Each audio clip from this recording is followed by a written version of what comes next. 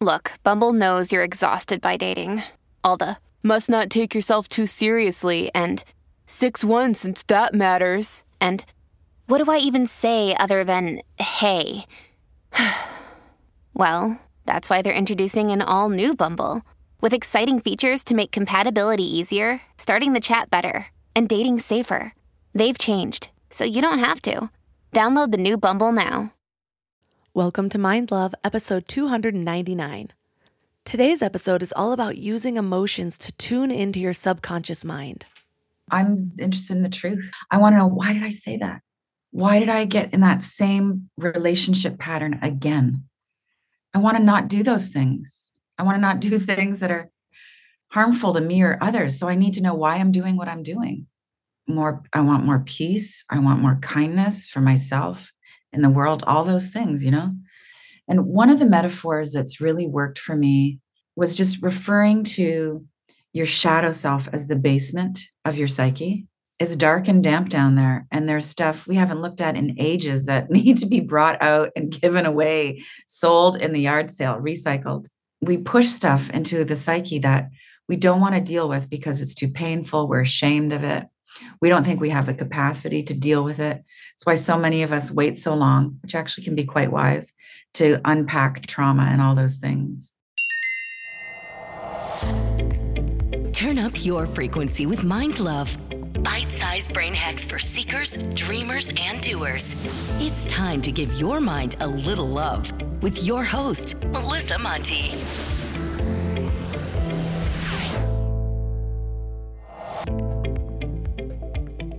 Are you ready to make some positive changes in your life? Well, hit the subscribe button to join the Mind Love movement.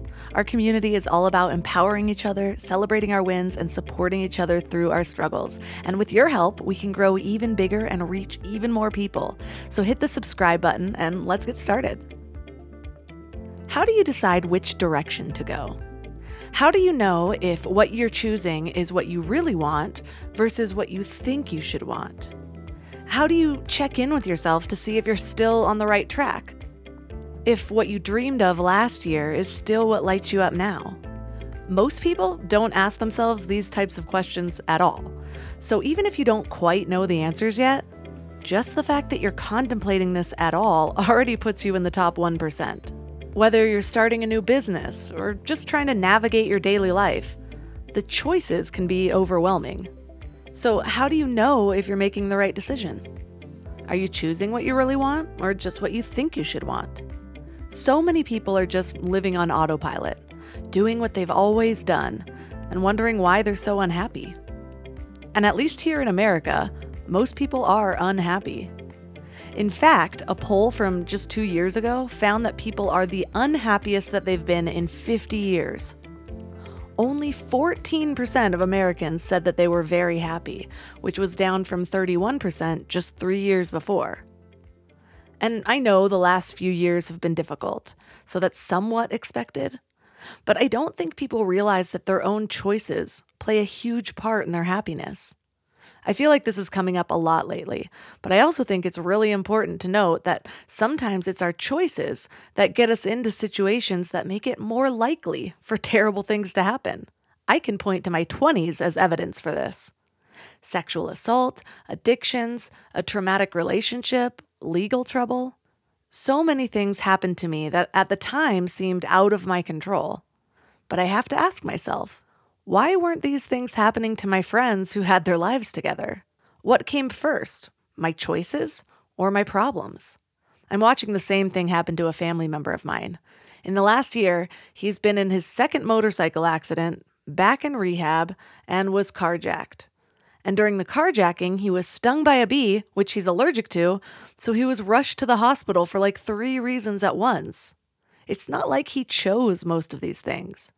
But I personally believe that when you're living out of alignment, when you don't know how to choose what's best for you on a soul level, maybe you're just more vulnerable to the crazy. 10 to 15 years ago, my life was like a bad movie. I was always trying to dig my way out of something. And now, sometimes my good luck is laughable, like too good to be true laughable. I'll give you an example. I was in Mammoth once, and it was snowy, so chains were required. Well, I got the wrong chains, so we couldn't get them on the car, and we were stuck in this parking spot on a hill trying to figure out what to do. Just then, the exact same vehicle pulled out of a parking spot and drove off, and one of his chains just neatly fell off, literally right behind my car. My jaw dropped. I even waited for like 30 minutes to see if he'd come back, and he didn't. So I put it on my wheel, and it was exactly what I needed to get out of there. Or just the other day, I went to buy emergency diapers and realized I left my wallet, which is such a bigger deal when you have to pack up a toddler and a newborn. So I was super frustrated and about to angrily pull out and go home and try again. And there was just a $20 bill stuck to a Post-it note right next to my tire that said, "Love you," with a smiley face. Stuff like that happens to me all the time, and I can't help but get full body chills because I just feel guided and protected. The problem is, when we're trying to make big life choices for ourselves, we stress ourselves out, which makes it even more difficult to think clearly. I've already spent so much time on this. Will my parents be disappointed? What will people think? What will make the most money? We get so logistical about everything that we forget that maybe our soul already knows what's best for us. So how do we tap into that wisdom? How do we align with what our highest selves already know? That's what we're talking about today. Our guest is Danielle LaPorte. She's a renowned author, speaker, and entrepreneur. You've probably already heard of her because she's helped millions of people all over the globe access the power of their emotions and intuition to make better life choices. You might recognize her from her method called Desire Map, which shifts the traditional focus from setting goals to determining how you want to feel in life. Well, now she's taking this one step further, discovering how access to her inner wisdom has shifted over the years. So 3 key things we will learn are how to use shadow work to explore the basement of your psyche, how to embrace healing by releasing the wounded story, and how to tap into the heart's wisdom and guidance. And if this is your first time giving your mind a little love, I have a few goodies for you. First, don't forget to subscribe so you never miss an episode. And second, sign up for the Morning Mind Love. Think of it like a weekday oracle from your highest self to help you start each day with a positive focus. Plus, you'll get 2 gifts absolutely free: a 30-minute binaural meditation and 30 days of journaling prompts to help you remember who you truly are. So join over 9,000 people and go to mindlove.com to sign up, or text the word morning to 33777.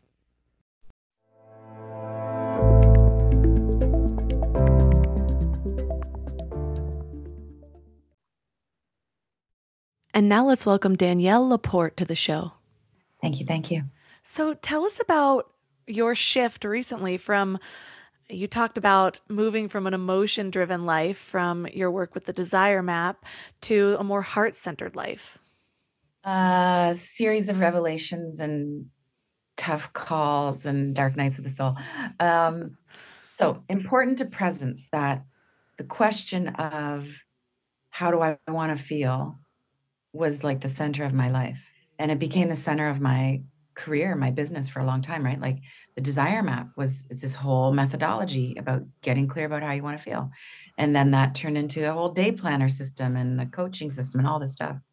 And it became clear to me over time. I mean, this is like over like 7 years of faltering and learning and rising and all the things we go through, that I could be in a bad mood.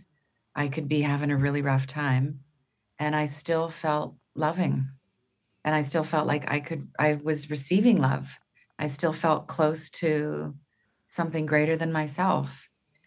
And then with some research into mysticism and metaphysics and all those things, learning more about the origin of feelings and emotions, that they're really not coming from your conscious self, your higher consciousness, which isn't to say you're unconscious because you have feelings. It's part of the human experience, but they're actually coming from the unseen, unknown, shadowy, unconscious part of ourselves. Happiness and sadness, the positive and negative feelings. And that kind of combination of awareness of like, I can still feel really on purpose and connected, even if I'm having a bad day. even if I'm not feeling the way I want to feel, combined with like, you know, our feelings are coming from a different place than I thought they were. Just brought me to a new question, which is, what do I want to embody?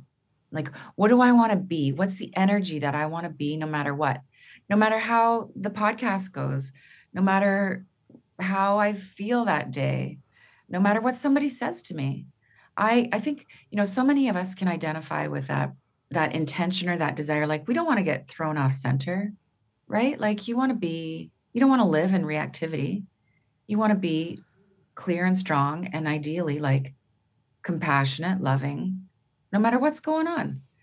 And that requires a different question, which is about embodiment, not about whether you feel happy or sad that day.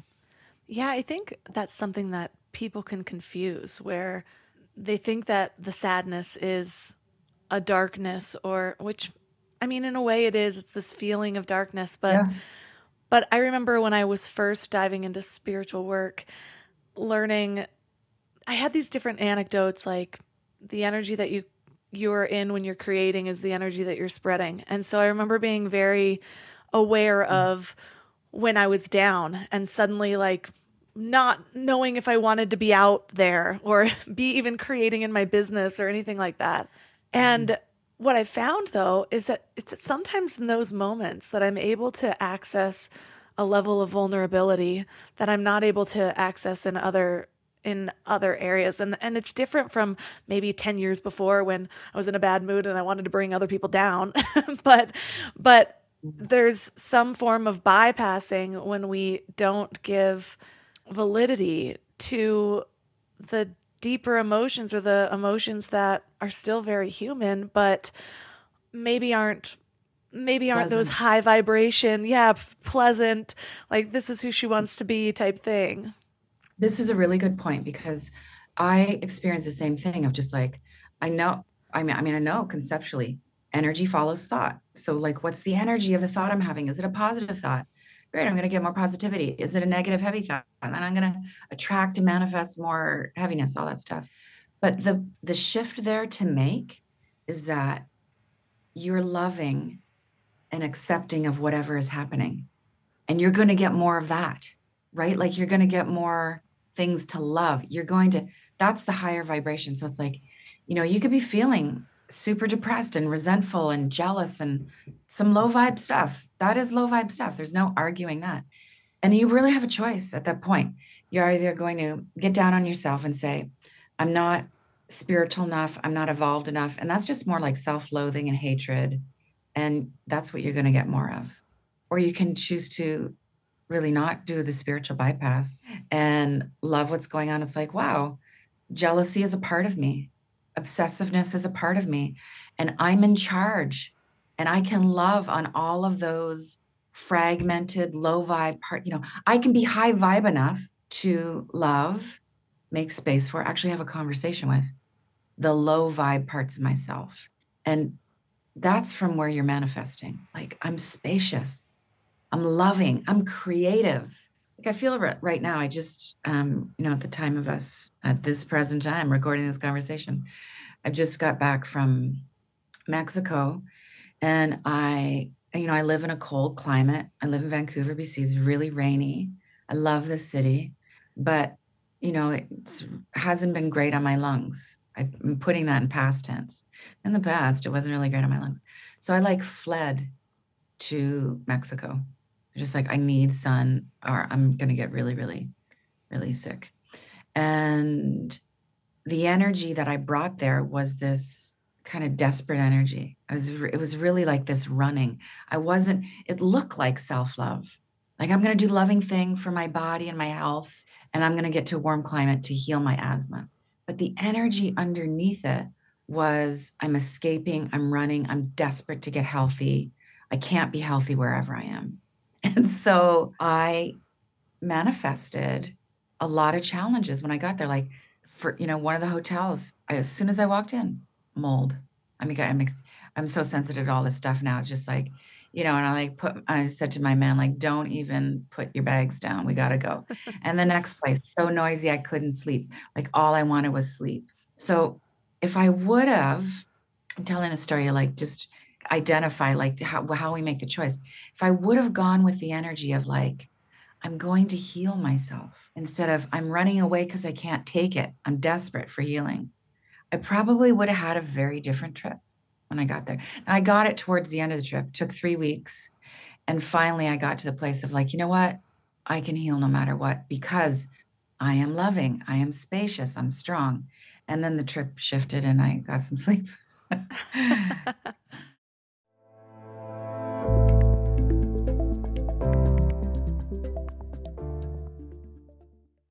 We're all here just trying to live our best lives, right?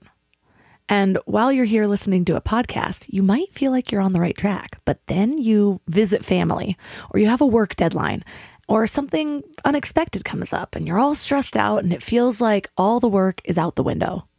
That's why it's so important to consciously curate what you can control, like who you surround yourself with, what you watch, what you listen to.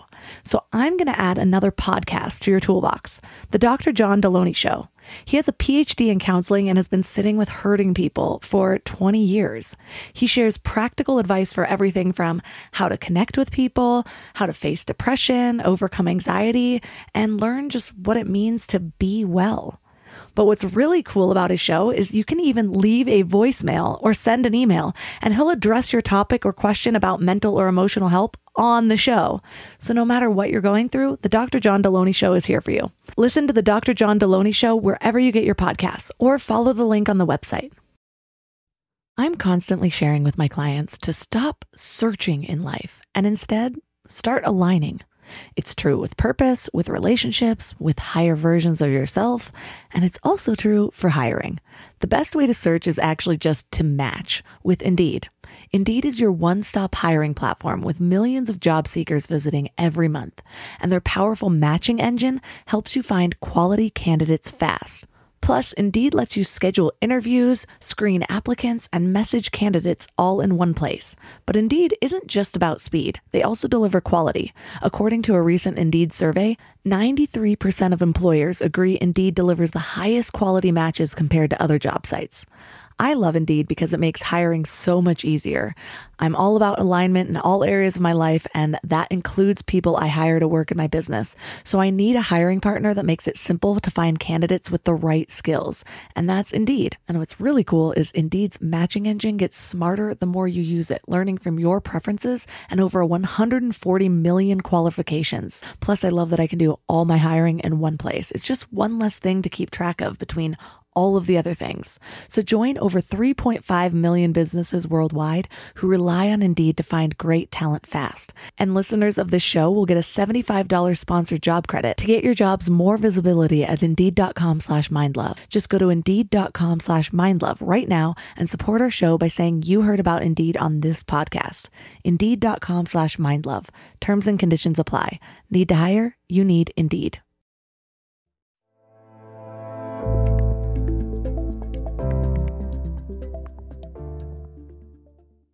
It's funny because just like an hour and a half ago, I had prepared for this, and I've read your book before in the last couple of weeks. And then this morning I was kind of re-going over some of the key points I wanted to bring in.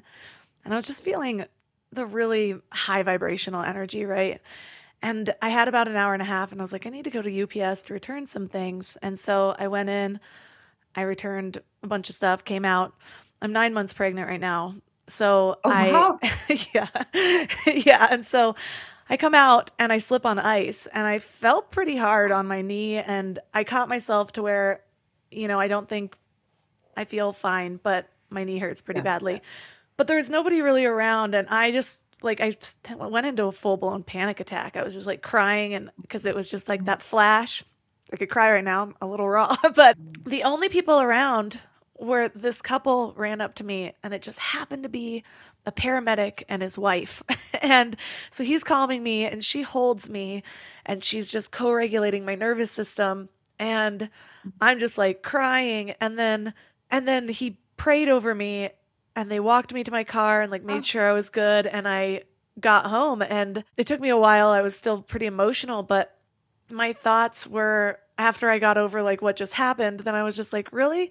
Like now my face is all puffy. I have this interview I've been looking forward to. Like, why is this happening? And the moment that I said that in my mind, I was reminded of a quote in your book where you said, what if we asked why things are happening for us instead of before we ask them to be changed? And Yeah. I'm not saying I wanted to fall or anything like that, but in my mind, I ended up just kind of doing a heart-centered meditation. And when I said earlier how sometimes in those darker moments, I'm able to access this level of vulnerability, it was just this message of, because I was like, now I just feel so raw. And I just heard this voice like, exactly, like you need the vulnerability for this podcast. And I was like, oh, wow. And so I just had my moment reclaiming my energy. But it was just kind of this interesting thing, like, where on one hand it felt so out of control and kind of random and it hurt.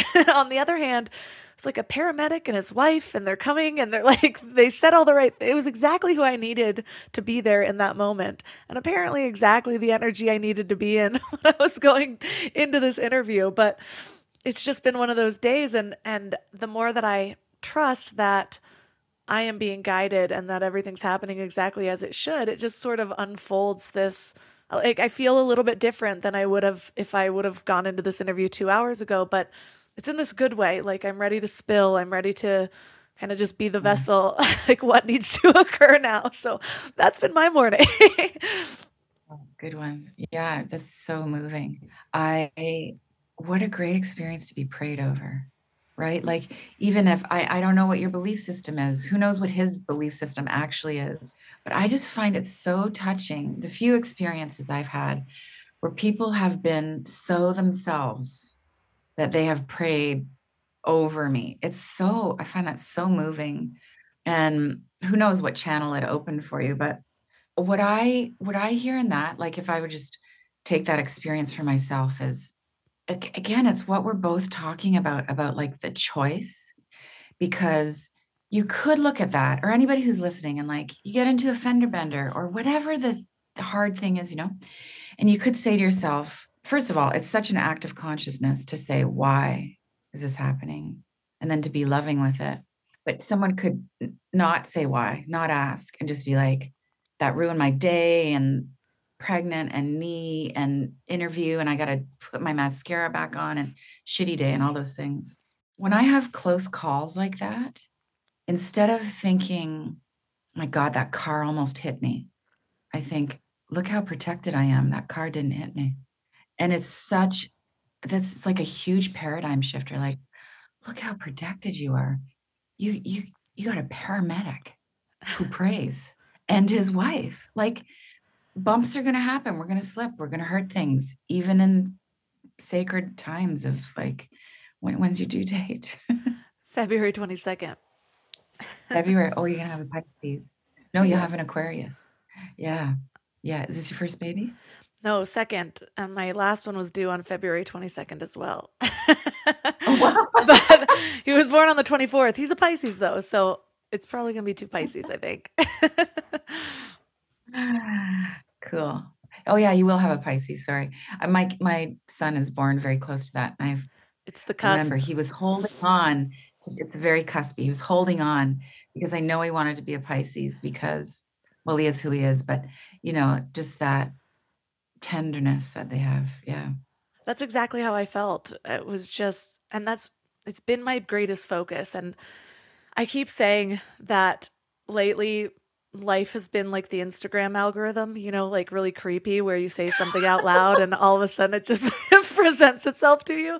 And so my focus has been just really feeling that guidance, feeling that relationship. And so, yeah, I don't know that man's beliefs, but I believe in the power of prayer, intention. It's the same energy for me. So I'm able to receive it regardless of the place that I trust the place that it came from, is basically what I'm getting at.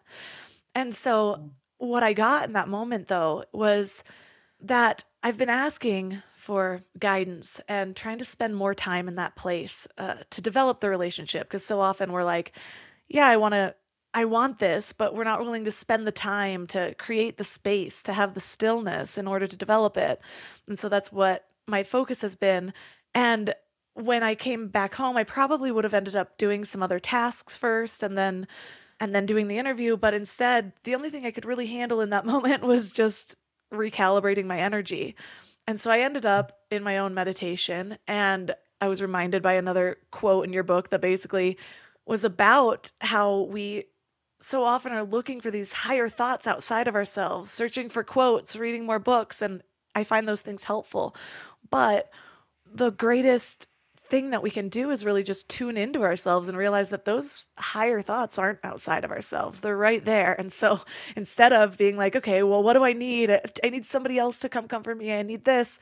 I'm grateful for what came to me. And then I was able to just sort of tune in and give myself the rest and, see what came through in those moments. And I ended up kind of hearing my own guidance. This is exactly, I'm fine. And it's exactly how it was supposed to happen. And really focusing on that heart space, which was a great reminder from your book. You talk about how the heart is the greatest source of electromagnetic energy in our bodies. And I know that I can get caught in my head and I have all of these higher thoughts in there, memorized or my own, but I can feel it. It's like I can feel myself living in my head.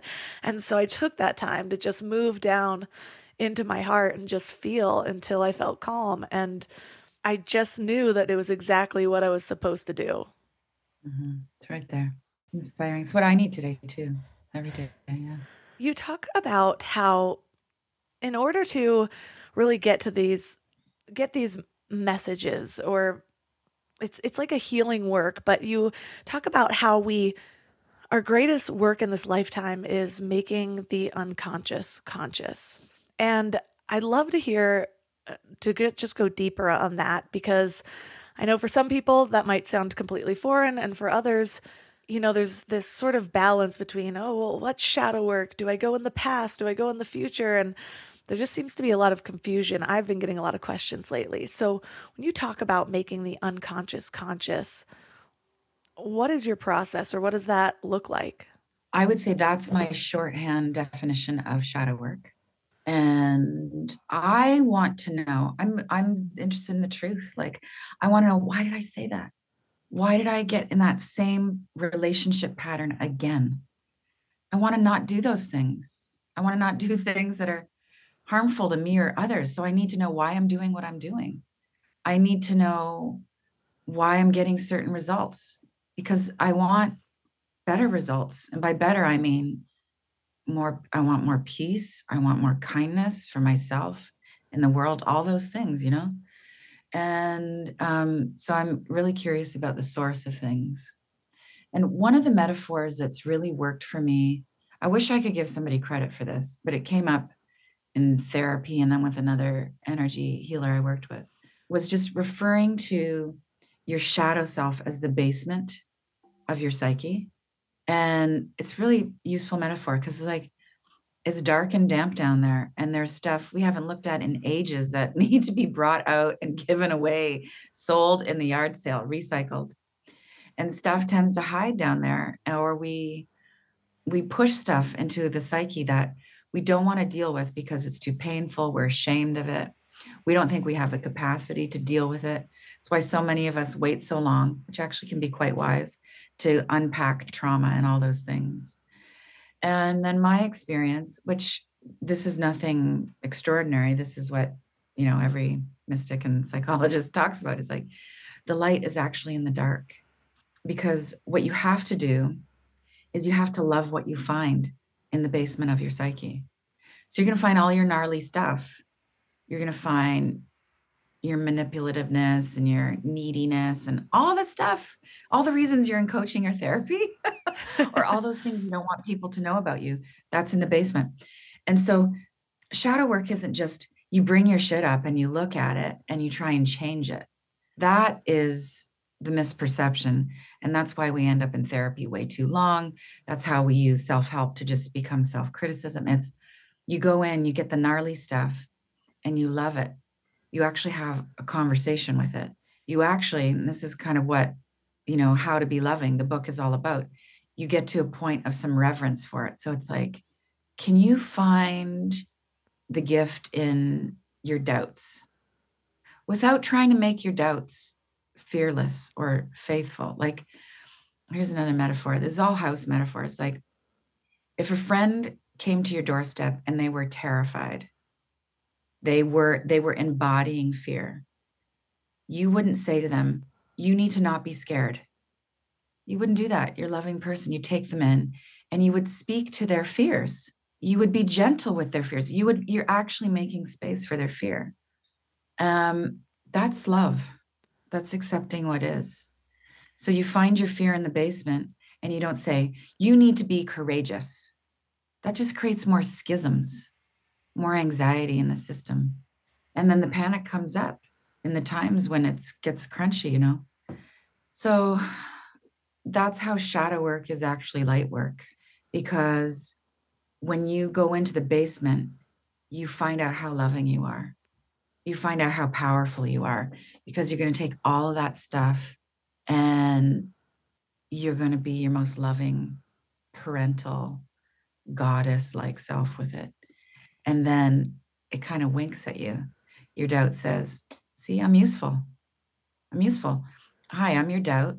Don't I make you more faithful every time I show up? Look at me. And you could also, like, you know, I use that term parenting, because lots of us relate to that, is you just find out how powerful and loving you are. And you really take the lead. Like, it's not about putting your doubt and all your neuroses in the front seat. It's about saying, I have room for you, and this is where I'm going to put you. I love you. You get to be doubtful. You get to be fearful. But you're going to sit at the back of the bus. Oh, I heard you. I heard you. I'll listen to you tomorrow in meditation. But you're with me, and I'm still going to launch. I'm still going to fall in love. I'm still going to say what I need to say publicly, because I am light, I am love, and I am running this show.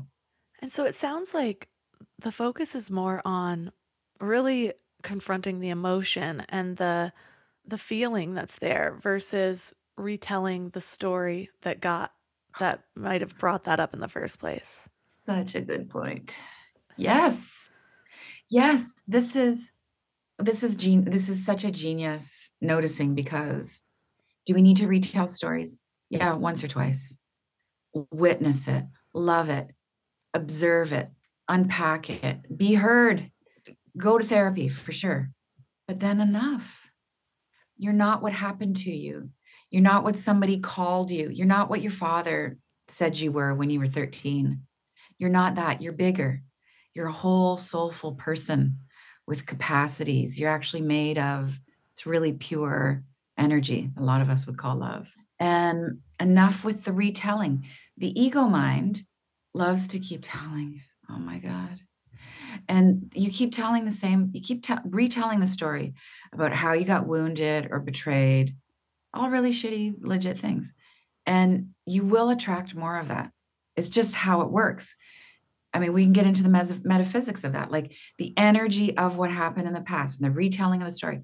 It's just like you're keeping that energy alive and you're carrying it around with you. And that energy is magnetic.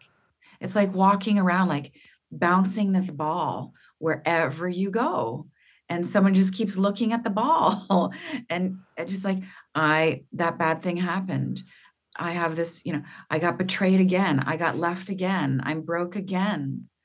It happened. Compassion. Put the ball down. Tell a new story. That happened to me. I rose above it. I mean, let's go back to me in Mexico and asthma. The learning of that trip, this is really, I could cry. Like, this is the raw stuff for me right now, is I have been in this story of my self-compassion kind of has gotten into a little bit of self-pity. It's hard having asthma and living in Vancouver and doing what I do and all that stuff. My health is really compromised right now. And I've been negotiating with the darkness. Like, do I have to move? What do I have to do and I'm just like, I can be more specific. I've been identifying as a sick person. I'm not a sick person. I am all those things I just described for everybody else. Like, I'm a soul with all these powerful energies. I'm made of love itself. And my body has some challenges. I can heal them and live wherever I want. I got to stop telling the story of how hard it is for me to live where I live and what it does to my lungs.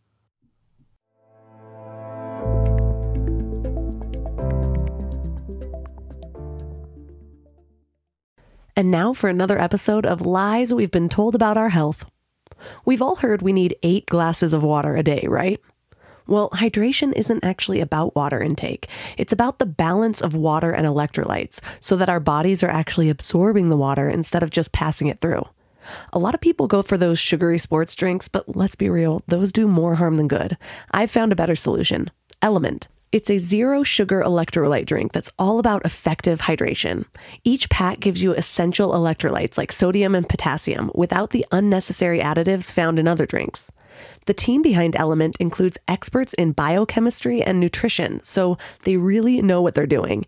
And it's not just for everyday use either. Elite athletes and teams, Olympic weightlifters, CrossFit champions, Navy SEALs, all rely on it too, which to me says a lot about its effectiveness. Here's what makes them really unique. They recently launched a hot chocolate line with flavors like chocolate mint, chocolate chai, and chocolate raspberry. Ever since I went alcohol-free, I've been really intentional about luxurious, health-focused drinks, so I can sit back and unwind while actually doing good for my body. And the Element chocolate chai is great for relaxing in the evening or warming up after winter sports. And you can try Element totally risk-free. If you don't like it, you'll get your money back, no questions asked. Receive a free Element sample pack with any order when you purchase through drinkelement.com/mindlove. That's drinklmnt.com/mindlove to get a free starter pack with any order.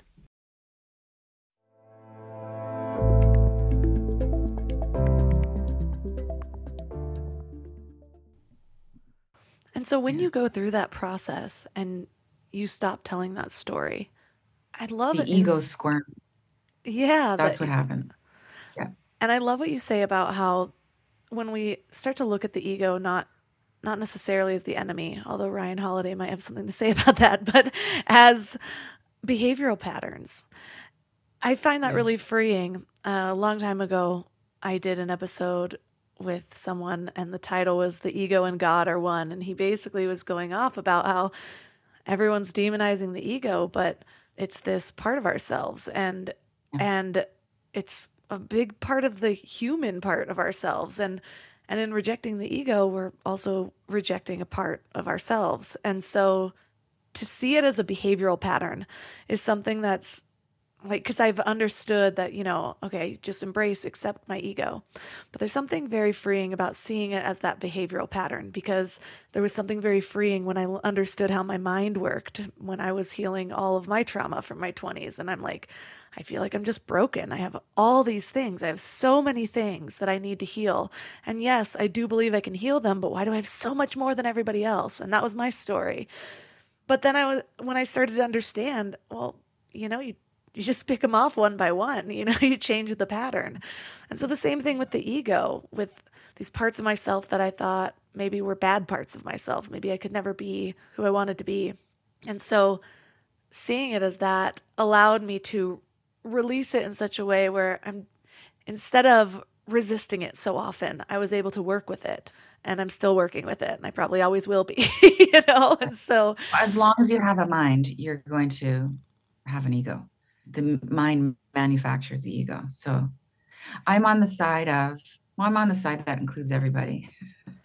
But the ego is not the enemy. You made it. This is, what the other gentleman was saying is the ego and God are one. Yeah. Let me give you a really feminine, motherly description of that. The ego is your mind baby. You make it. You create it. What if you looked at the ego as one of your children? And it's one of your more annoying kids. It's your kid on this worst. It's your kid on its most needy, unmet, manipulative, just trying to be loved self. Like one of the terms I offer in How to Be Loving, which is a nod to, I really love this teacher, Adyashanti, who uses this phrase, egoing. So the way I break that down is, so obviously, ego is more of a verb. It's a way of being, a behavior, as you mentioned, is that instead of, when you do something, some poor behavior, some low vibe thing. Instead of saying, oh, I need to get my ego in check. That was so egocentric of me. That was so unevolved, so unspiritual. No, that's where the ego becomes the enemy. And it's just more fracture, more fight. And just even the energy in that, you can just hear it. It's just, who wants that? You can just say to yourself, oh, I was egoing. That's it. And which is, instead of being loving, I was egoing. I just forgot for a minute when I was being a bit of a dick. I forgot that I'm actually loving and compassionate. I was egoing. So much more gentle, so much more medicinal. You've taken the charge out. And what happens is the mind, the ego self, the unhealed self, the shadow, all the same thing, just starts to relax. What you're doing when you keep loving your ego is you keep saying, I love you. I'm not going to fight with you. And then it doesn't have to yell so loud and say, look at me, I'm so needy. Here's an anxiety attack, or here's more striving, or here's another big, ridiculous goal. Look at me. The ego mind will say, it just feels like, oh, you're looking at me. Okay, maybe I don't need to go crush a bunch of goals today. Maybe I don't need to have you feel all this shame. Okay, you saw me. All right, you saw me. I've had a lot of random kind of addictive patterns, even I bit my nails for most of my life and I finally healed that. But it's one of those things that I'm reminded of. Oh, a lot of things. But one of the ways was noticing my energy in my body when I would be compelled to be just kind of picking. And so it went from biting pretty hardcore to always picking, and I just could not grow them, or I would for a minute and then I'd break one, and then it was just a whole thing. But they were bad, like really low, painful all the time. I remember I used to hate doing laundry because something about getting the wet clothes out would just be too raw on my fingertips. It was not good.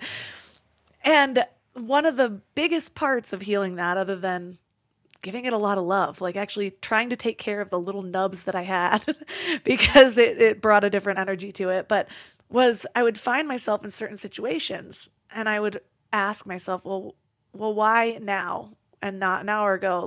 What's different about now? And I could tell there was pent up energy in my hands, and I could feel the tension in my body whenever I was compelled to do something like that. So I would, at first I tried to just do something different. I would sit on my hands or whatever. That didn't really work. I would find myself just wanting to pull them out.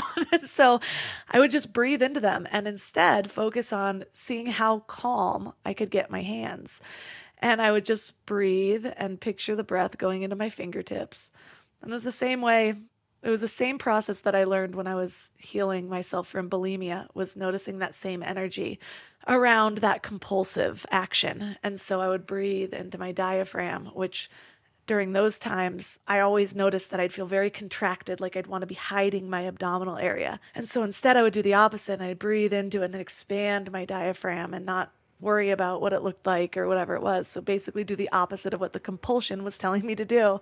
And so in these same ways, that's how I look at that kind of egoic nature of wanting to judge or whatever. It was actually happening when I was reading your book. I was reading something very loving, and I got distracted by Facebook, and I scrolled and I saw something, and I was just like, she always posts the weirdest stuff on Facebook. And then I was like, I had that moment where I'm just like, what is this energy? I post weird stuff on Facebook. People will probably think I'm a weirdo. And so I just breathed into it. And it's just funny. It's the same energy, just in different parts of my body that's creating this compulsion. And what I've noticed is all I have to do is really breathe into it and change maybe it's the nervous system or the tension, release the tension. And so it reminds me of what you were just saying about how, we have this egoic pattern and we're resisting it. And all that causes is more of those same behaviors or similar behaviors versus just, to me, that breathing into it is the acceptance and the allowance. But for me, that's been able to actually pivot the behavior. That's great. There's so many growth points in there. The breath is love. The breath is love.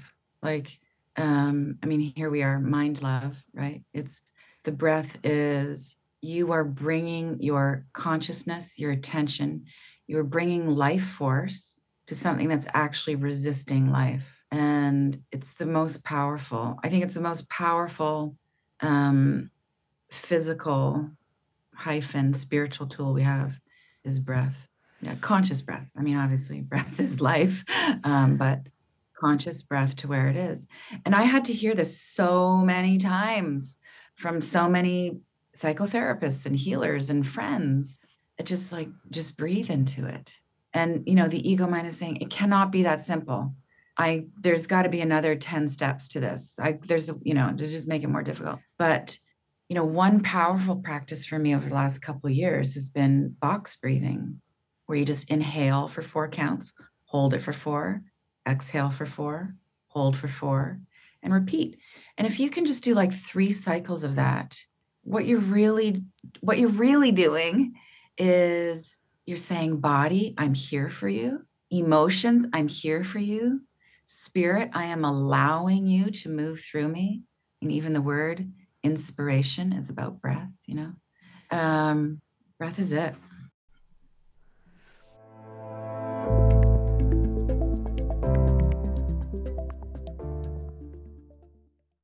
This show is sponsored by BetterHelp. I really need to get something off my chest. Being a mom of a 3-year-old boy is really freaking hard, and sometimes it has me questioning my sanity. But then he'll grab my face and call me his sweet little mama. Yes, that's a real thing he says. And it will all melt away until I break his banana. I thought I was done with emotionally abusive relationships, but nope. We all carry around stressors, big and small. And when we keep them all bottled up, it can start to affect us negatively. Therapy is a safe space to get things off your chest and to figure out how to work through whatever's weighing you down. For me, just talking things through is hugely helpful, but it's so hard finding friends and family that are unbiased or non-judgmental.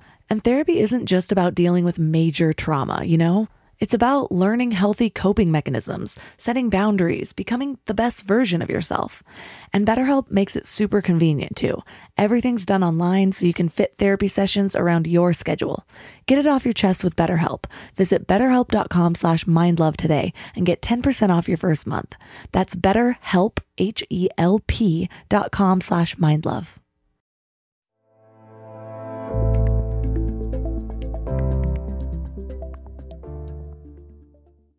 It reminds me of what you say about we'll keep going back for more pain until we realize that we are not the wound. And I think that's what the big shift was for me in all of those things, because it was hard not to see so many similar but very different patterns and just like wonder if I'm broken, And so it was really when I released that story. And for me, one of those steps was actually turning it into my superpower as well. It's like, man, look how committed you are to even the worst things. Imagine if you were able to shift your focus to something amazing. And so that became my goal. It's like, all of these patterns are taking up so much space. All I have to do is release them one by one and replace them with something new. And it was over time. It was that self-belief that I wasn't broken, that I wasn't the wound. It was just something to be tended to, something to be healed. And to tend to it, I spent a lot of years ignoring it. And I thought that was going to be a way to move through it. But I didn't realize that it was also, like you talk about, the inner child that's just kind of screaming for that attention. And so, like you said a few minutes ago, I see you. And for me, it was asking, well, what is this need really? Because it's not a real need to self-harm and peel my fingernails off or, or whatever it is. What was the need for you? It was a lack of an outlet of expressing emotions from, I think, previous traumas. I did not allow myself to feel a lot of things. And so I think there were a lot of stuck emotions in my body. So I went through, kind of a dark night of the soul in the beginning of healing. I was like, I thought this was supposed to feel good, but there was an outpouring of a lot of pent up grief and loneliness and just trauma, I suppose, but it needed to be felt without adding to the story. And so for me, that was, the times I tried to feel it before, it was just me getting in my head, woe is me, self-pity party.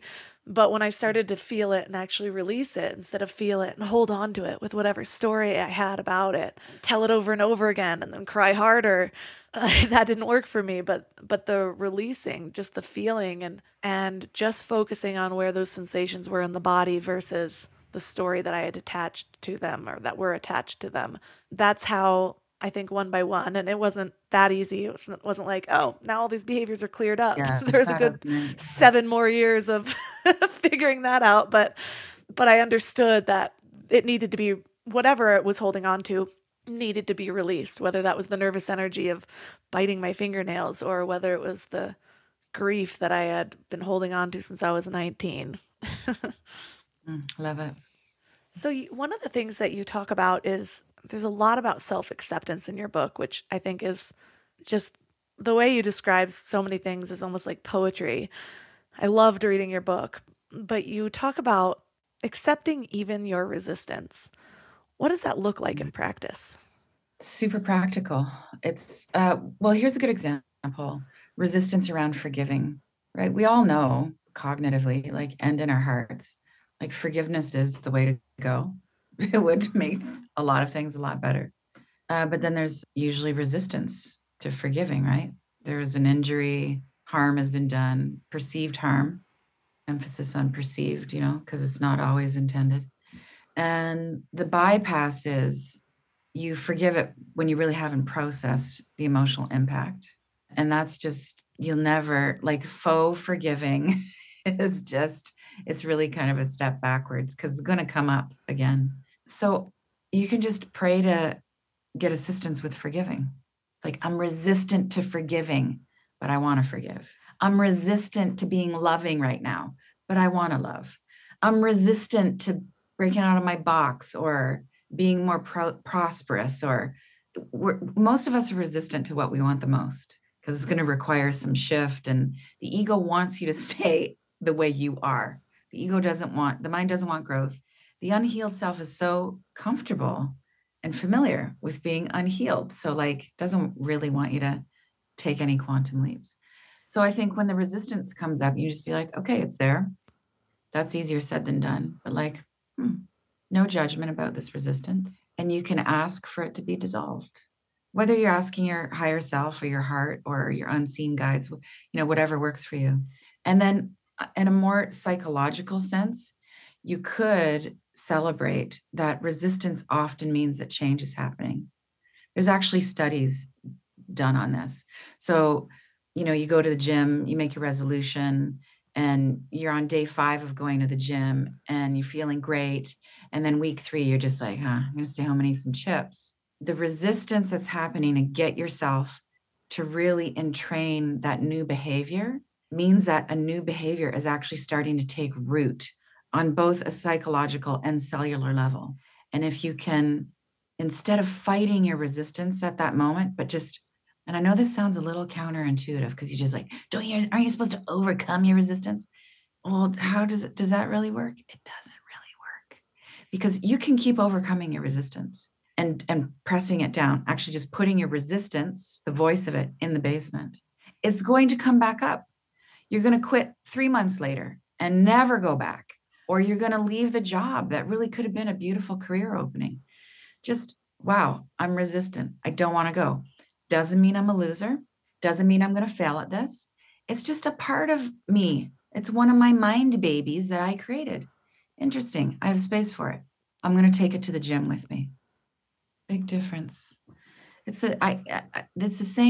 my same approach that I'm really on my soapbox about right now, about overcoming fear.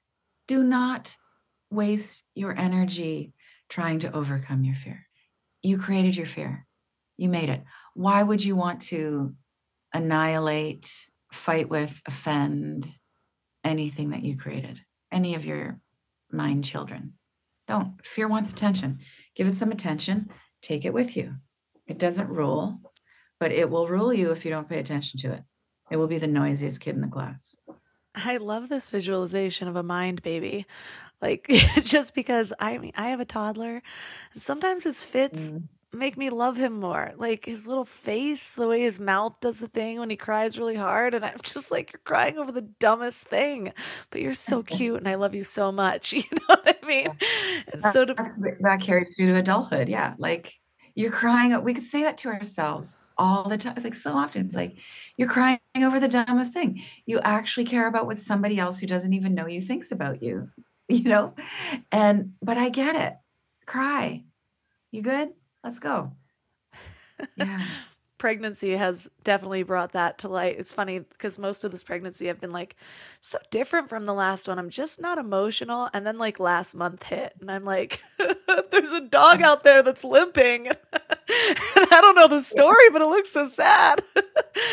And so it's just falling apart. Yeah. but it's been a really great practice for me because I am so aware of that, of how ridiculous certain things are.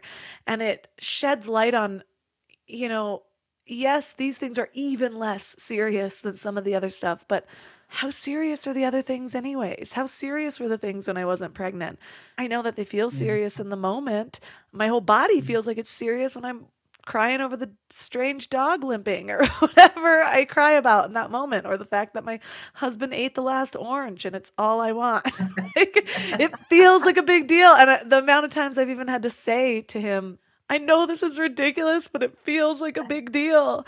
And I've even thought in those moments, you know, I should bring this phrase with me outside of pregnancy, you know, to remind myself that half of the things, they just don't matter in the long run. And if I can have that awareness, that perspective, I'd be much better off. So one of the things that you talk about also that I loved is even more empowering than realizing that everything is happening for us is knowing that it's happening through us. What do you mean by that? That we're not victims, which isn't to say victimizing things don't happen. I mean, lots of us, we're really minded in our own business and something comes for us, for sure. It's that I believe that the soul, my higher self, is dispensing lessons, opportunities, karma to clean up, challenges, blessings all the time. There's like a higher purpose. There's a bigger vision that I can't always see or appreciate. But like the challenge is for me to ... You can fill in the blank. Usually it's just all challenges are facilitating healing. That's the answer. Whether it's asthma or anxiety or any kind of loss or shame or all the things. So that perspective for myself frees me up, that I trust that everything happens for a reason. And it doesn't mean I don't meet things with total compassion. Like, you know, the most terrible things have happened to many people. And I wouldn't, the first thing I would say to them would not be, well, you manifested this and it's happening for a reason. The loving response, the most conscious, love, intelligent, I think love is really the only intelligence, response to have to any hardship for anybody is compassion. And you leave room for mystery. Like, it's how interesting that this is your karma right now. You don't even need to really get into that. Like, let's burn through it. Let's heal this with compassion and creating conditions of healing and right action, you know, in Buddhist terms, right speech, right action, right livelihood, all those things. But I can't believe that things are random. It's not my experience that things are random. I was open to believing. Is that true? No, I was never even really open to believing in randomness. But my life experience of, you know, my hardships and challenges have always proven to expand me. Always, every single one. I'm more compassionate. I end up being more creative. I end up being more resourceful and resilient. I end up being way more peaceful on the other side of every challenge that gets healed. Every time. Life has never let me down on that one. Yeah, it's always expanding. The universe, this, you know, scientific basic. The universe is always expanding, and you are included in that.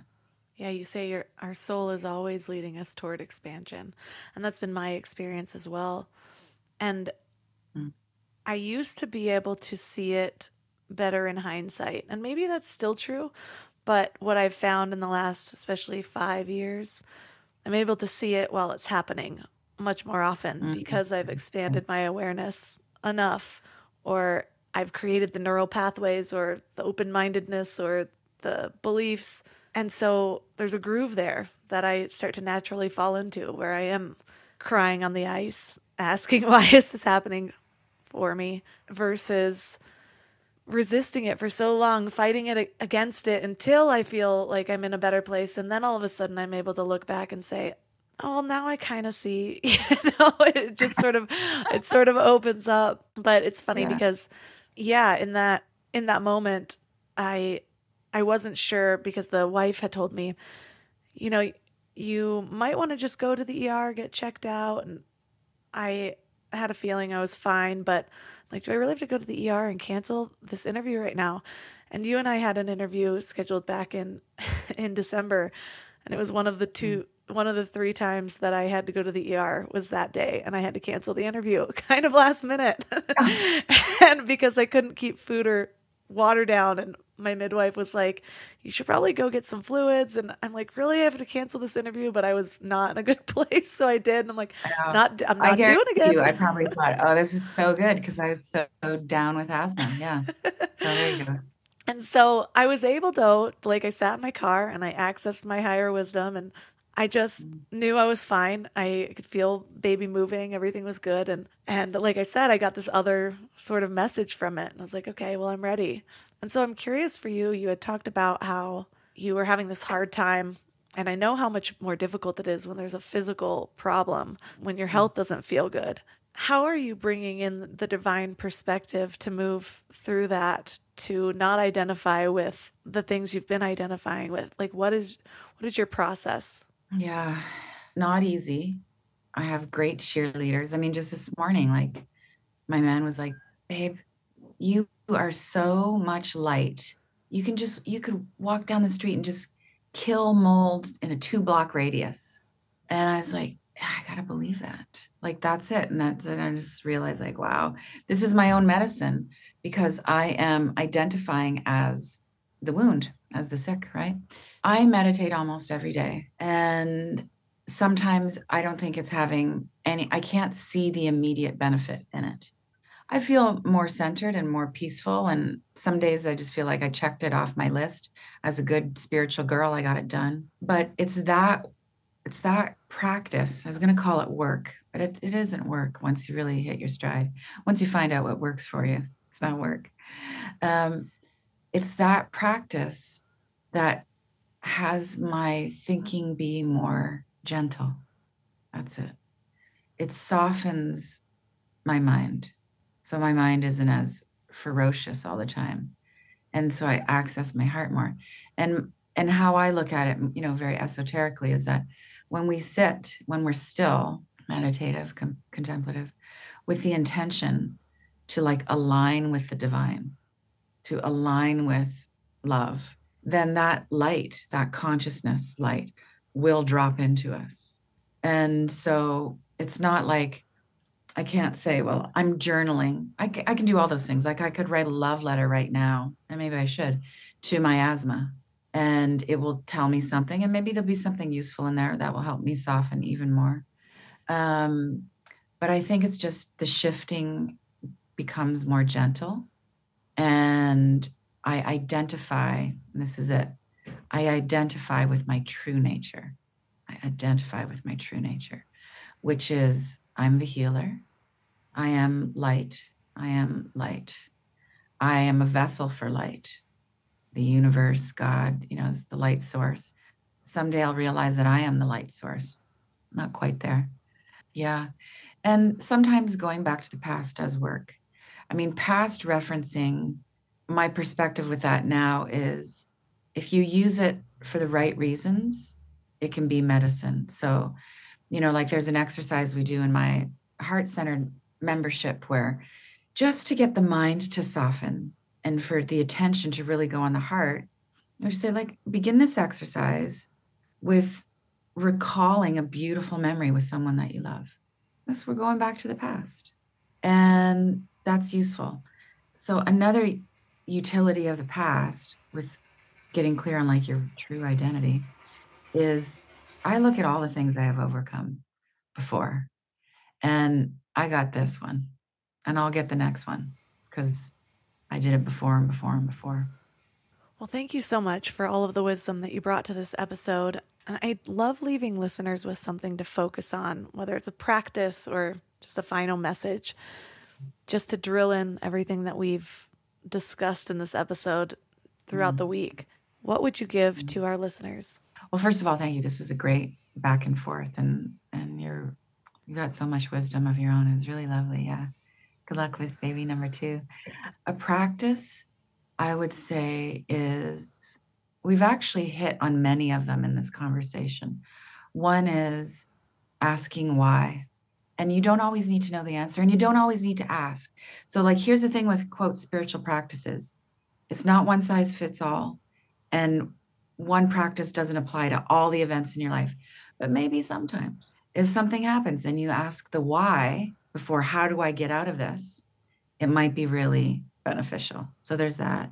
We've talked about breathing. Really, really, really.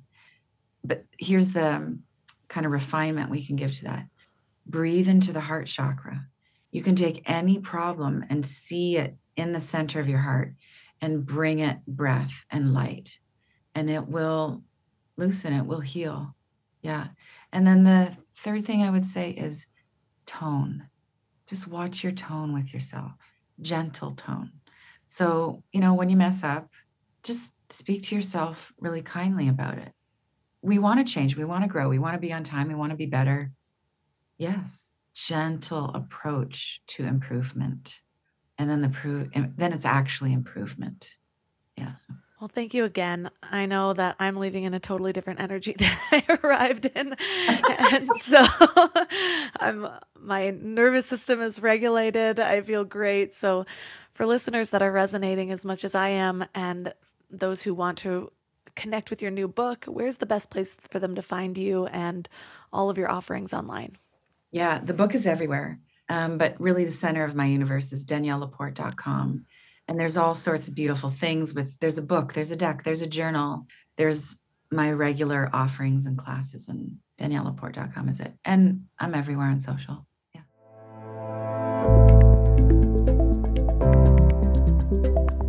All the links for this episode will be at mindlove.com/299. Your challenge for this week is to deepen your relationship with yourself by starting that inner dialogue. So start expecting that you already have the answers somewhere. So instead of leaning into the energy of stress and confusion and overwhelm, just breathe into that heart chakra. Place your energy right where your heart is and breathe. The breath alone will help you to release some of that stress. But that's how we tune in to the energy of that space, is just by placing our attention there. And then either ask a question or sit in stillness and see what arises. But expect that you already have the answers somewhere. And see how that changes your dialogue with yourself. See how that changes how you access your own wisdom. And let me know how it goes. Reach out to me on Instagram at mindlovemelissa. But I get it. There's a lot of choices that we make every single day. I believe I've heard 35,000 choices that we make every single day. But remember, this is a fun process. You are crafting your life right now. You're building the situation that you want to be in. But I've got some good news for you. If you need a little help with that, this is exactly why I created the Mind Love membership. It's because there's so many things to intentionally create, like our goals and our discipline and our habits and priming our minds for change and our purpose. So for each of these big things, I've not only created masterclasses, but I've also partnered with some of the top guests on the show to create even more masterclasses for you to access. Each of these will hold your hand through designing one of these very important parts of your life. And new ones are coming up every single month. So you can find out more information at mindlove.com/membership. You also get a ton of meditations, access to early release episodes, and ad-free listening. So find out more at mindlove.com/membership. You can also find all of my sponsors at mindlove.com/sponsors. And if you love this episode, please consider sharing it. Just take a screenshot and tag Mindlove Melissa and Danielle LaPorte. And that's all for today. So thanks for giving your mind a little love today, and I'll see you next week. Thanks for tuning into Your Higher Frequency with Mind Love. Head to mindlove.com for a free gift to keep your vibes up until next week.